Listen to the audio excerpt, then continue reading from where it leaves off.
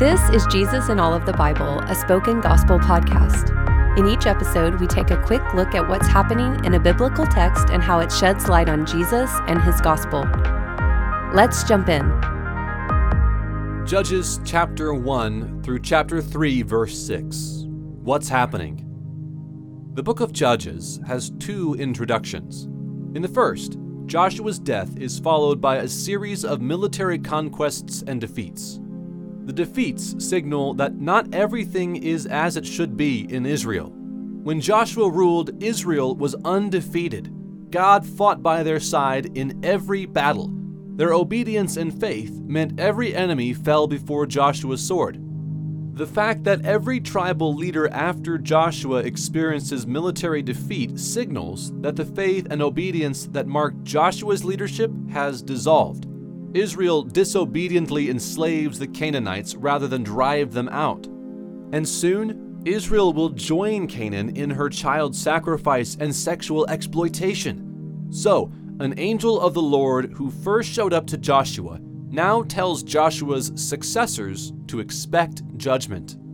When the angel spoke to Joshua, he warned him that he wasn't fighting on Israel's side of the battle, but on God's. The angel reappears in Judges because he is no longer fighting for Israel, but against her. In the second introduction, we are shown a pattern that will repeat throughout the rest of the book. God's chosen leader will die. Israel will then abandon God, join in Canaanites' immorality, and experience God's anger in the form of an invasion. But the Lord will appoint another leader to rescue Israel from her enemy and reinstitute God's laws. This pattern also becomes a downward spiral. Israel's evil will intensify with each generation, but strangely, so will God's mercy. Where is the gospel? We're told that Israel's pattern of death, followed by disobedience, followed by God's anger, followed by God's mercy, is meant to test Israel. Again and again, God offers Israel the opportunity to listen and obey him rather than chase after the gods of the Canaanites. But in Judges, Israel never passes this test and never breaks the cycle. While a good leader might lead Israel to faithfulness for a while, the leader's death would also plunge Israel further down the spiral. And we know what that's like. Our lives and our churches experience decay, death, corruption, and scandal. Sadly, many pastors and leaders do not pass the test. More often than we care to admit, their legacies reveal deeper scandal and division than we thought possible. And every Christian leader who falls proves we are still stuck in the same pattern the book of Judges describes. But Jesus is the judge who breaks the cycle. He is the only leader who can rescue us from judgment, reinstitute God's laws, and guarantee God's mercy. And that's because Jesus passes the test that Israel's leaders couldn't, and we can't.